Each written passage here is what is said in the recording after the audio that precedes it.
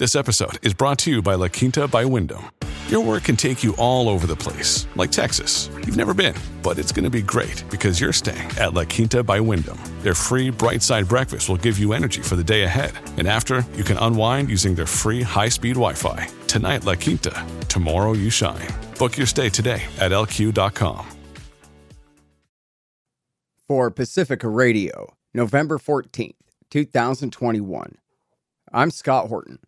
This is Anti-War Radio.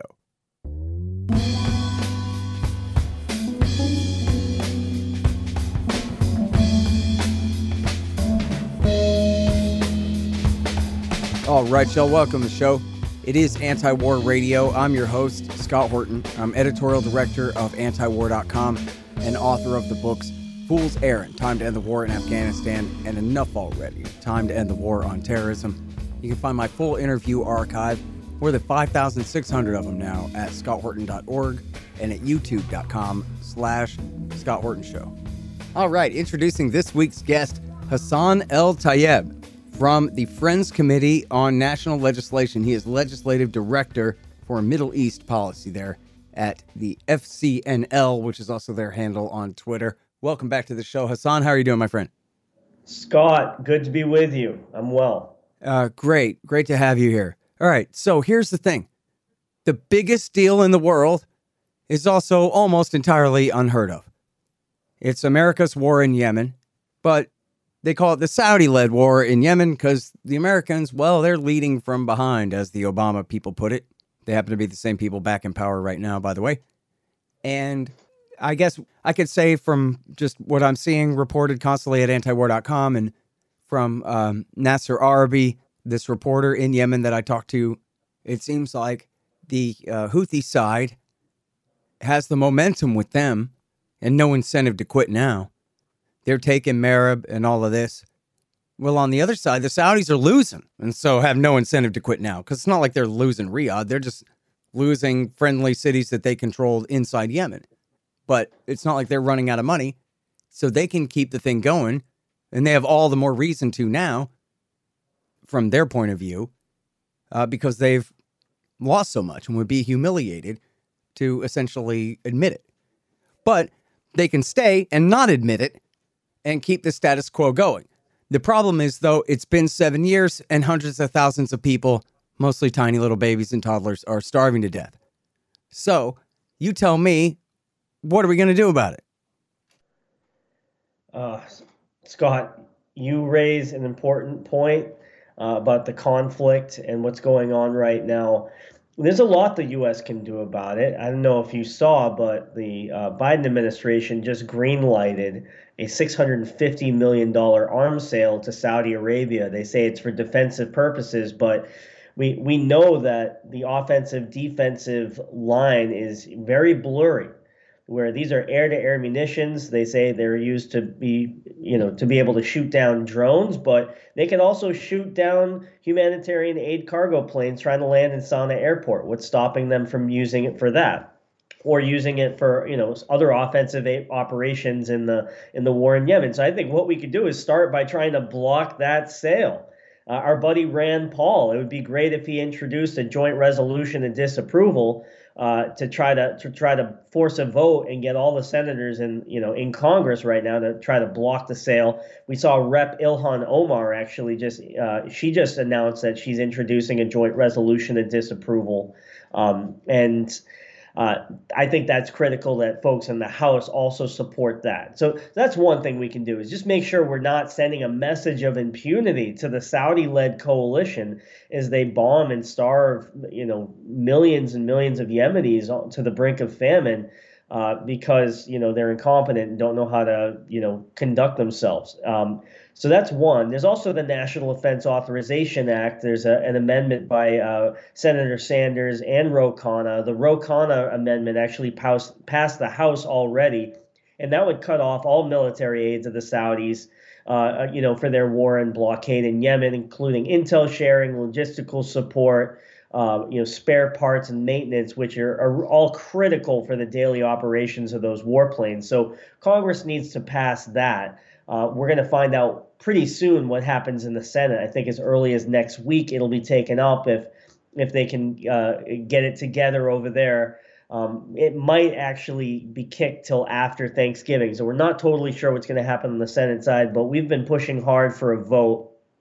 Lastly, but I think most importantly, is Congress should just force the question, whenever they want on a Yemen war powers vote, and that's something that FCNL is working on and trying to build support for in the House and Senate.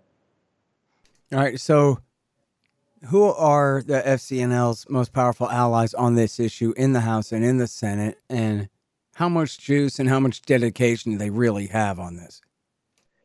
Well, I will say that we just saw a statement from the LA area's own Chairman Adam Schiff. It was led with a bunch of other reps, Rep Malinowski, Rep McGovern, Chairman of the Rules Committee, Allred, Castro, Andy Kim from New Jersey. And they announced that they are opposed to the $650 million advanced munitions deal to Saudi Arabia because they want to see an end to the war in Yemen. They called for, a lot of that military aid I mentioned to stop. It seemed like it was a very forceful statement. It's shy of going as far as Rep Omar did, which is, actually introducing legislation. But obviously a good step. So I would definitely put Schiff on our list. But, we got to do even more, right? I say Rep Khanna is great. Rep Jayapal is fantastic. We've got a lot of Republican members that have been good on this, including Biggs and Buck. Matt Gaetz has been really good on Yemen war powers and Yemen issues, and a whole bunch of others. On the Senate side, definitely Murphy. He was good on this at one point. He's not been as forceful on the Saudi-led coalition, unfortunately, since. Senator Sanders, got to give him a lot of credit for his amendment. He's been very consistent. Senator Warren led a 16-member letter opposing the blockade and saying that we got to use U.S. military leverage. So I would put Warren up there. But, again, no one has actually pulled the trigger on a Yemen war powers resolution to force both chambers to actually take a vote. And I think that's a critical next step that we should take if this war continues and if this blockade continues. I mean, it's just a disaster. I mean, Saudi is just not letting supplies in through the ports of entry. Granted, there are a lot of other problems within Yemen. I mean, the Houthis aren't Boy Scouts. You got the Southern Transitional Council backed by the UAE. You've got the Hadi government, which is basically working through the Isla Party or the Muslim Brotherhood, essentially, in Marib. And, a lot of people don't even know that. But so there are a lot of conflicts inside of the conflict, but the U.S. should be using our leverage in the way we can. We have leverage over one of the parties. We have leverage over the Saudi coalition. And we should use it because if everybody points at somebody else saying that they're the problem and not taking care of their own backyard, I think we're just going to see this keep spiraling. Yeah. All right. Now, so can we do the scorecard from the promises that the Biden people made at the time that they came into power, just 2 weeks after he was sworn in or so? Yeah. They announced that they were calling off support for this war, and then they didn't because we're having this conversation in November still. Yeah. So I will start, because I work for the Quakers, and we like to give credit where credit is due. I think this is a significant improvement, in some ways from what the Trump administration was pushing. They put a foreign terror designation on the Houthis, which would have prevented all the humanitarian aid work from happening in North Yemen, in the northern part of Yemen, where 80% of the population lives. So that was one thing that I think that was really important. He restored humanitarian aid to all parts of Yemen, so those critical operations could continue. So that was another good thing. He did mention that they were going to pause 2 arms sales, which was good. I think the precision-guided munitions were clearly, going to be used for offensive operations. And he announced an end to U.S. support for offensive operations. And that's where it gets tricky, where he said offensive, and he said we're going to still support, defensive operations, but who knows what that even is? I mean, are these airstrikes going on over Marib I mean, you're seeing as a similar amount of airstrikes from 2020 to 2021. So that's got to tell you something. They announced that they were going to continue the spare parts and maintenance of Saudi aircraft engaged in operations over Yemen. And that has also got to tell you something, that we are definitely a part of this conflict and, complicit in these, in these airstrikes and the blockade. So, you know, that's why Congress is stepping in. That's why we've seen over 100 members of Congress since the start of the Biden administration, including, Republican Joe Wilson, have come out against the blockade. And some have, and then we've got a bipartisan majority that just voted to end all support for the war for the third time in the National Defense Authorization Act. So something has got to give here. I mean, I'm hoping that we won't be having this conversation in January and we can be talking about something, other than the war in Yemen that we're still supporting. But, we'll see what happens. Counterpoint. Iran. Well, I think that's a point that you're hearing a lot on the Hill, and a lot, with the administration. They're obviously concerned about Iran, but my answer to them is lift the blockade then, because the blockade is actually the thing that's empowering the Houthis right now. It's giving them a ton of legitimacy. Since the start of the blockade, they've only consolidated more and more power and created a little empire in Yemen. And by opening up the country to humanitarian aid, flights, commercial access, and stop trying to, continue the same failed policy of trying to isolate the Houthis, in the way that we're doing and not having any dialogue, that's the thing that's actually going to make Iran less influential. And let's just put it into perspective. Saudi, they're spending hundreds of billions of dollars, on the conflict in Yemen, and Iran's spending millions. So I think you should also know that the conflict is being overblown with the amount of influence Iran has in Yemen. It's a little outdated at this point, but there's a great piece in the Carnegie Endowment Foundation for International Peace called Iran's Small Hand in Yemen, and I think folks should check that out. And again, we have one side of the conflict to kind of, take care of, because that's the side that we have leverage over. And I suggest we use it for the sake of millions of Yemenis, including 400,000 kids that the UN has warned, are living on the brink of famine and are suffering from severe acute malnutrition right now. They say that those kids will die. And they said that actually back in March. Many of those, probably, who knows how many of those kids have already perished from continuation of the blockade. Yeah, and it's been like this for years now. It's been almost 7 years. 6 3/4, I guess. Nearly 7 years, though. Yeah. So, I mean, I think, it'll be surely instructive, to say the least, when the excess death rates are measured, after the war finally comes to an end, if it ever does. Which brings me to the other thing, that besides the genocide here, Hassan, this war is treason. And that this war is being fought indirectly, but in a way also quite directly, on behalf of Al-Qaeda in the Arabian Peninsula. I think it's a disturbing thing to know that U.S. weapons are ending up in the hands of Al-Qaeda. And being used in the Saudi coalition forces against the Houthis. I mean, that is just really disturbing. I don't think you know this, but I actually had a family member killed by ISIS. So I know firsthand. Jeez, I didn't know that. In Iraq or Syria? It was actually the Jordanian Air Force pilot, Muath, that was shot down. His plane had a technical malfunction, and he was captured by ISIS and burned alive. Holy crap, I've seen that footage. My God, I had no idea that was connected to you, man. I'm so sorry about that. Yeah, I mean, it was awful. I never met him. Thanks, Obama. Sorry. My father, my father was just completely devastated. His mom died of a heart attack just a couple years after that, and his dad is just a ghost. And while I never met him, and And it just kind of led me to do this work and say, our behavior in the Middle East is unconscionable. We are trying to dominate this entire region. And, in supporting dictatorships like the Kingdom of Saudi Arabia, as they perpetuate, extremist ideologies like Wahhabism, which is the most intolerant version of Sunni Islam on the face of the planet.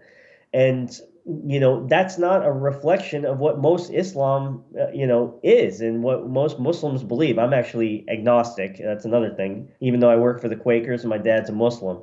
But I think something's got to give. We have to start, taking ownership of what we're responsible for in the Middle East. And this is the most simple thing that we could do to really protect millions of people, is to force Saudi Arabia by, cutting off our military aid to this war and blockade, and really push them to open up these ports of entry. And, it's also the thing that I think is going to help us, get closer to a ceasefire deal. That's another thing that's important because, like no amount of humanitarian aid is going to, serve a population of nearly 30 million people. I mean, we need an end to this blockade. We need to open up Sana'a airport so Yemenis don't have to take these treacherous journeys, from Aden all the way through like these mountainous terrains, going through these checkpoints and, and some folks just have been separated from families. They can't leave to get an education abroad, even if they, get accepted to the best school in the world. They can't leave. So it's time we get serious here and end this war and blockade. That's what I'm saying. Hang on just 1 second. Hey, y'all, check out thehempspot.com. Did you know? Pot's legal everywhere now. Well, see, it's the Delta 8 loophole. The law says Delta 9 is a crime, so this new isomer is just fine. And thehempspot.com has got you covered. They have all kinds of flavors of bud and gummies and all those things. Use coupon code Horton and get 15% off. Free shipping on any order over $90. Drink less, smoke more pot. Get your Delta 8 cannabis at thehempspot.com, but spell the THC. Hey guys, Scott Horton here for Mike Swanson's great book, The War State.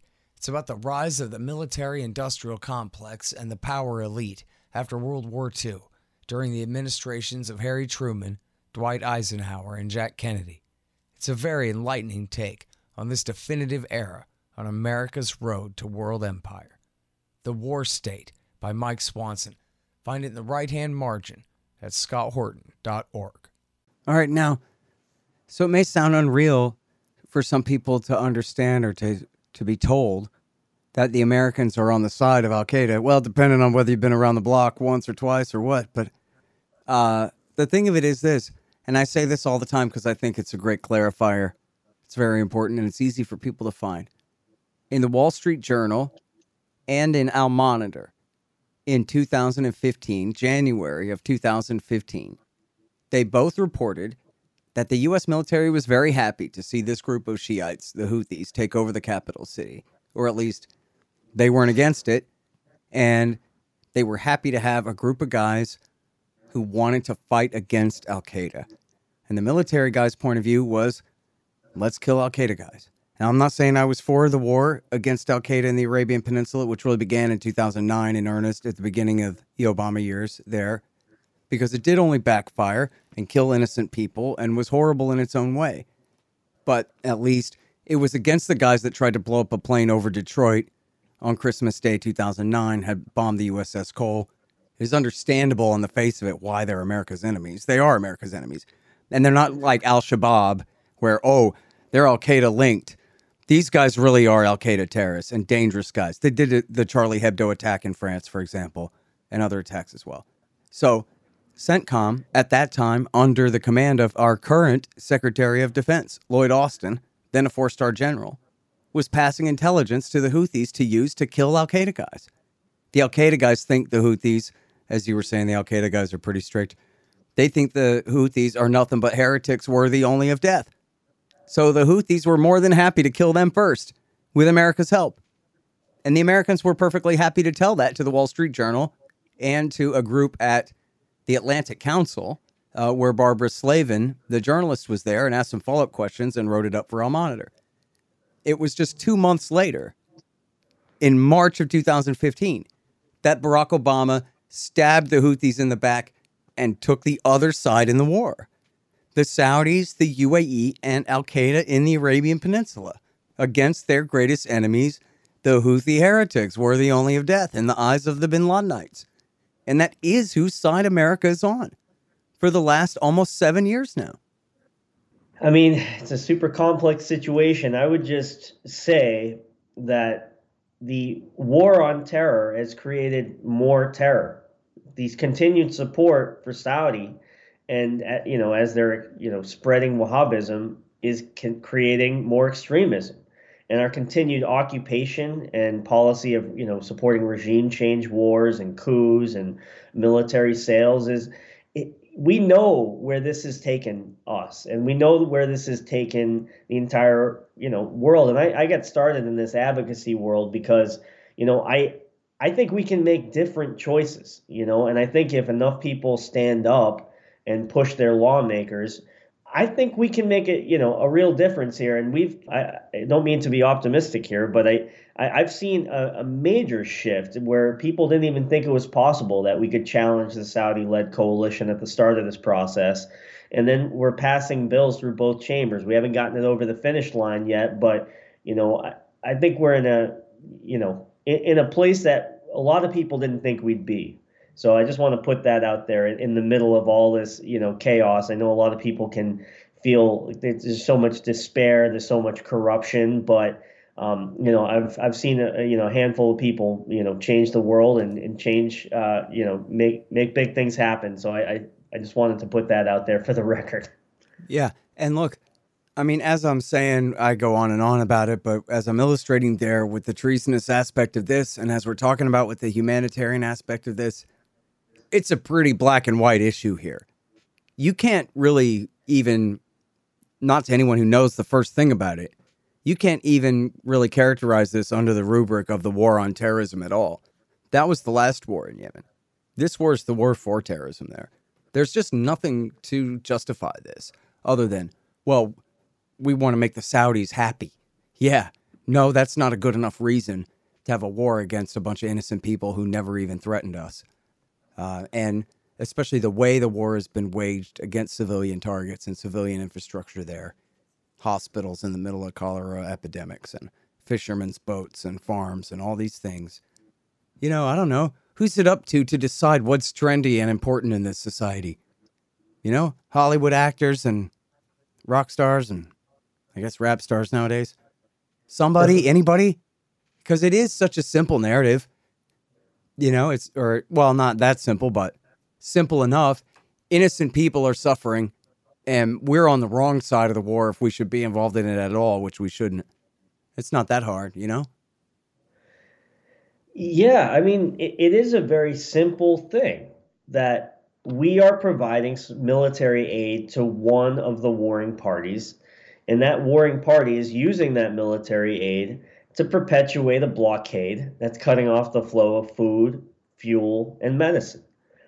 And as a result, we now have, the world's worst humanitarian crisis on the planet, with 16 million people living on the edge of famine. You've got 2.3 million kids suffering from severe acute malnutrition, and 400,000 of those kids suffering from severe acute malnutrition who, basically have a death sentence if we don't get them emergency aid and an end to this war and blockade. So, I've come on this show a bunch, and I think now is just such a critical moment. I can't even stress it enough. I mean, we are going to see what happens in the Senate next week on NDAA potentially, and we have a real opportunity to shift this whole narrative and conversation. We've got Rep. Omar putting out a resolution to block weapon sales to the Saudis. I mean, people are doing the right thing. We just got to back them up. Right. Okay. So let's talk about that. I talked to not enough different people. Scott Paul at Oxfam, and I talked to you at the Quaker Friends Committee there. And I don't even have a regular from Doctors Without Borders on this issue anymore. Of course, I talk with Nasser Arabi all the time, the great journalist out of Sanaa. But can you talk about all the different groups? Aisha Jaman, I've had her on. Can you talk about the different groups who are working together on this and, maybe help inspire people of different avenues they might actually take themselves to get involved in this? Yeah, I mean, so I think that's been, on a personal level, I have to say that these years of advocacy I've been doing on this, I've been working on this for about 4 or 5 years. I know the war's been going on about 7, but I've been, working on it in a significant way for at least 4 of those years. And I've met some of the most incredible people working on this particular issue. Including who you mentioned, Aisha Juman. I mean, Yemen Relief and Reconstruction Foundation is an incredible org, yemenfoundation.org, if folks want to, check them out and contribute, because they actually do incredible humanitarian operations, but they're not funded by any big governments. They're not funded by, the Saudis or the UAE or the United States. They take small dollar donations and work with volunteers in Yemen to deliver aid to the hardest, hit areas and some of these refugees, your refugee camps in Yemen that are hard to access. So, meeting people like that who I think deserve a Nobel Peace Prize it's just been incredible. There's also Shireen Al-Ademi. Follow her on Twitter. Mm-hmm. She just always lights it up and just tells it like it is. She's an anti-imperialist through and through, and I just have so much respect for her. There's a lot of faith groups out there doing this work. I've been working with a ton of right-leaning groups, libertarian folks, Defense Priorities, Freedom Works, Committee for Responsible Foreign Policy, Bring Our Troops Home. There's Demand Progress, Quincy Institute. They're doing incredible work. And if folks have not checked them out, I mean, they not just on the Yemen situation, but they just really are doing fantastic analysis of foreign policy around the world in all these different contexts, including China, which I think is just so critical that we don't end up in a massive conflict or Cold War with China. And, so they're doing some cutting edge work on that too. I will say that, also just working with some great members and staff, like the Ro Khanna staff, they are, friends of mine at this point, and there's a lot of folks that really care. So I just want to, and those folks have made a big difference on the ground in Yemen. I mean, at one point, we thought there was going to be a complete closure of Hodeidah. And then Congress, Senator Bernie Sanders and Senator Lee and Senator Murphy introduced a Yemen War Powers resolution and forced a vote.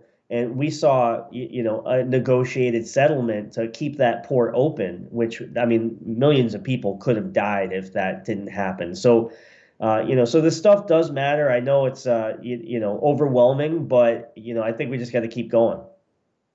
Yeah, that's right. And listen, I mean, you set a great example for people too. I mean, it's so obvious, but might as well state it. If nobody does the work doesn't get done. Somebody has to make this happen. It ain't going to be the Yemen lobby, because there's really not one, other than just, as you say, regular human beings who are just Yemeni expats who, would like to see their country cease being torn apart like this. But there's no powerful Yemeni agricultural or oil interests or anything like that in this country anywhere.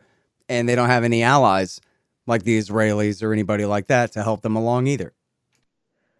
Yeah, there is no money to lobby on behalf of ending the Saudi-led war and blockade on Yemen, but there are some just passionate people out there, and I think there's probably a lot of people in LA that have been working on it. I think I came on your show. It was a while ago, and I said that Chairman Schiff hadn't signed a certain letter, or I forget what it was, but he signed literally right after that. And I don't know if to this day, I don't know if it had to do with, maybe constituents from LA calling after they, we kind of put the word out, but let's just keep going. Yeah. Well, I sure like to think so. And I think people listening to this show early on Sunday morning in Los Angeles are the kind of people who would make the extra effort. if they think they have the opportunity to make a difference there. So let's hope so. So maybe I can just leave folks with this this last piece is we really need to get Padilla and Feinstein to support the Sanders amendment to the National Defense Authorization Act. So if folks could light up their switchboards and make sure that they're hearing from folks in advance of the Senate NDAA coming to the floor in the next week or so. I think that would be fantastic and a great, short-term push. Yeah, absolutely. Thank you so much for that. And seriously, I mean, never mind what TV says. This is quantitatively the most crucial issue in the world. It must be confronted. It must be stopped right now. Thanks, Scott. All right, you guys, that is Hassan El-Tayeb. He's at the Friends Committee for National Legislation. That's FCNL.org. And this has been Anti-War Radio for this morning. I'm your host, Scott Horton. Find the full interview archive, more than 5,600 of them now, going back to 2003, at scotthorton.org and at youtube.com/Scott Horton Show. I'm here every Sunday morning from 8:30 to 9 on KPFK 90.7 FM in LA. See you next week.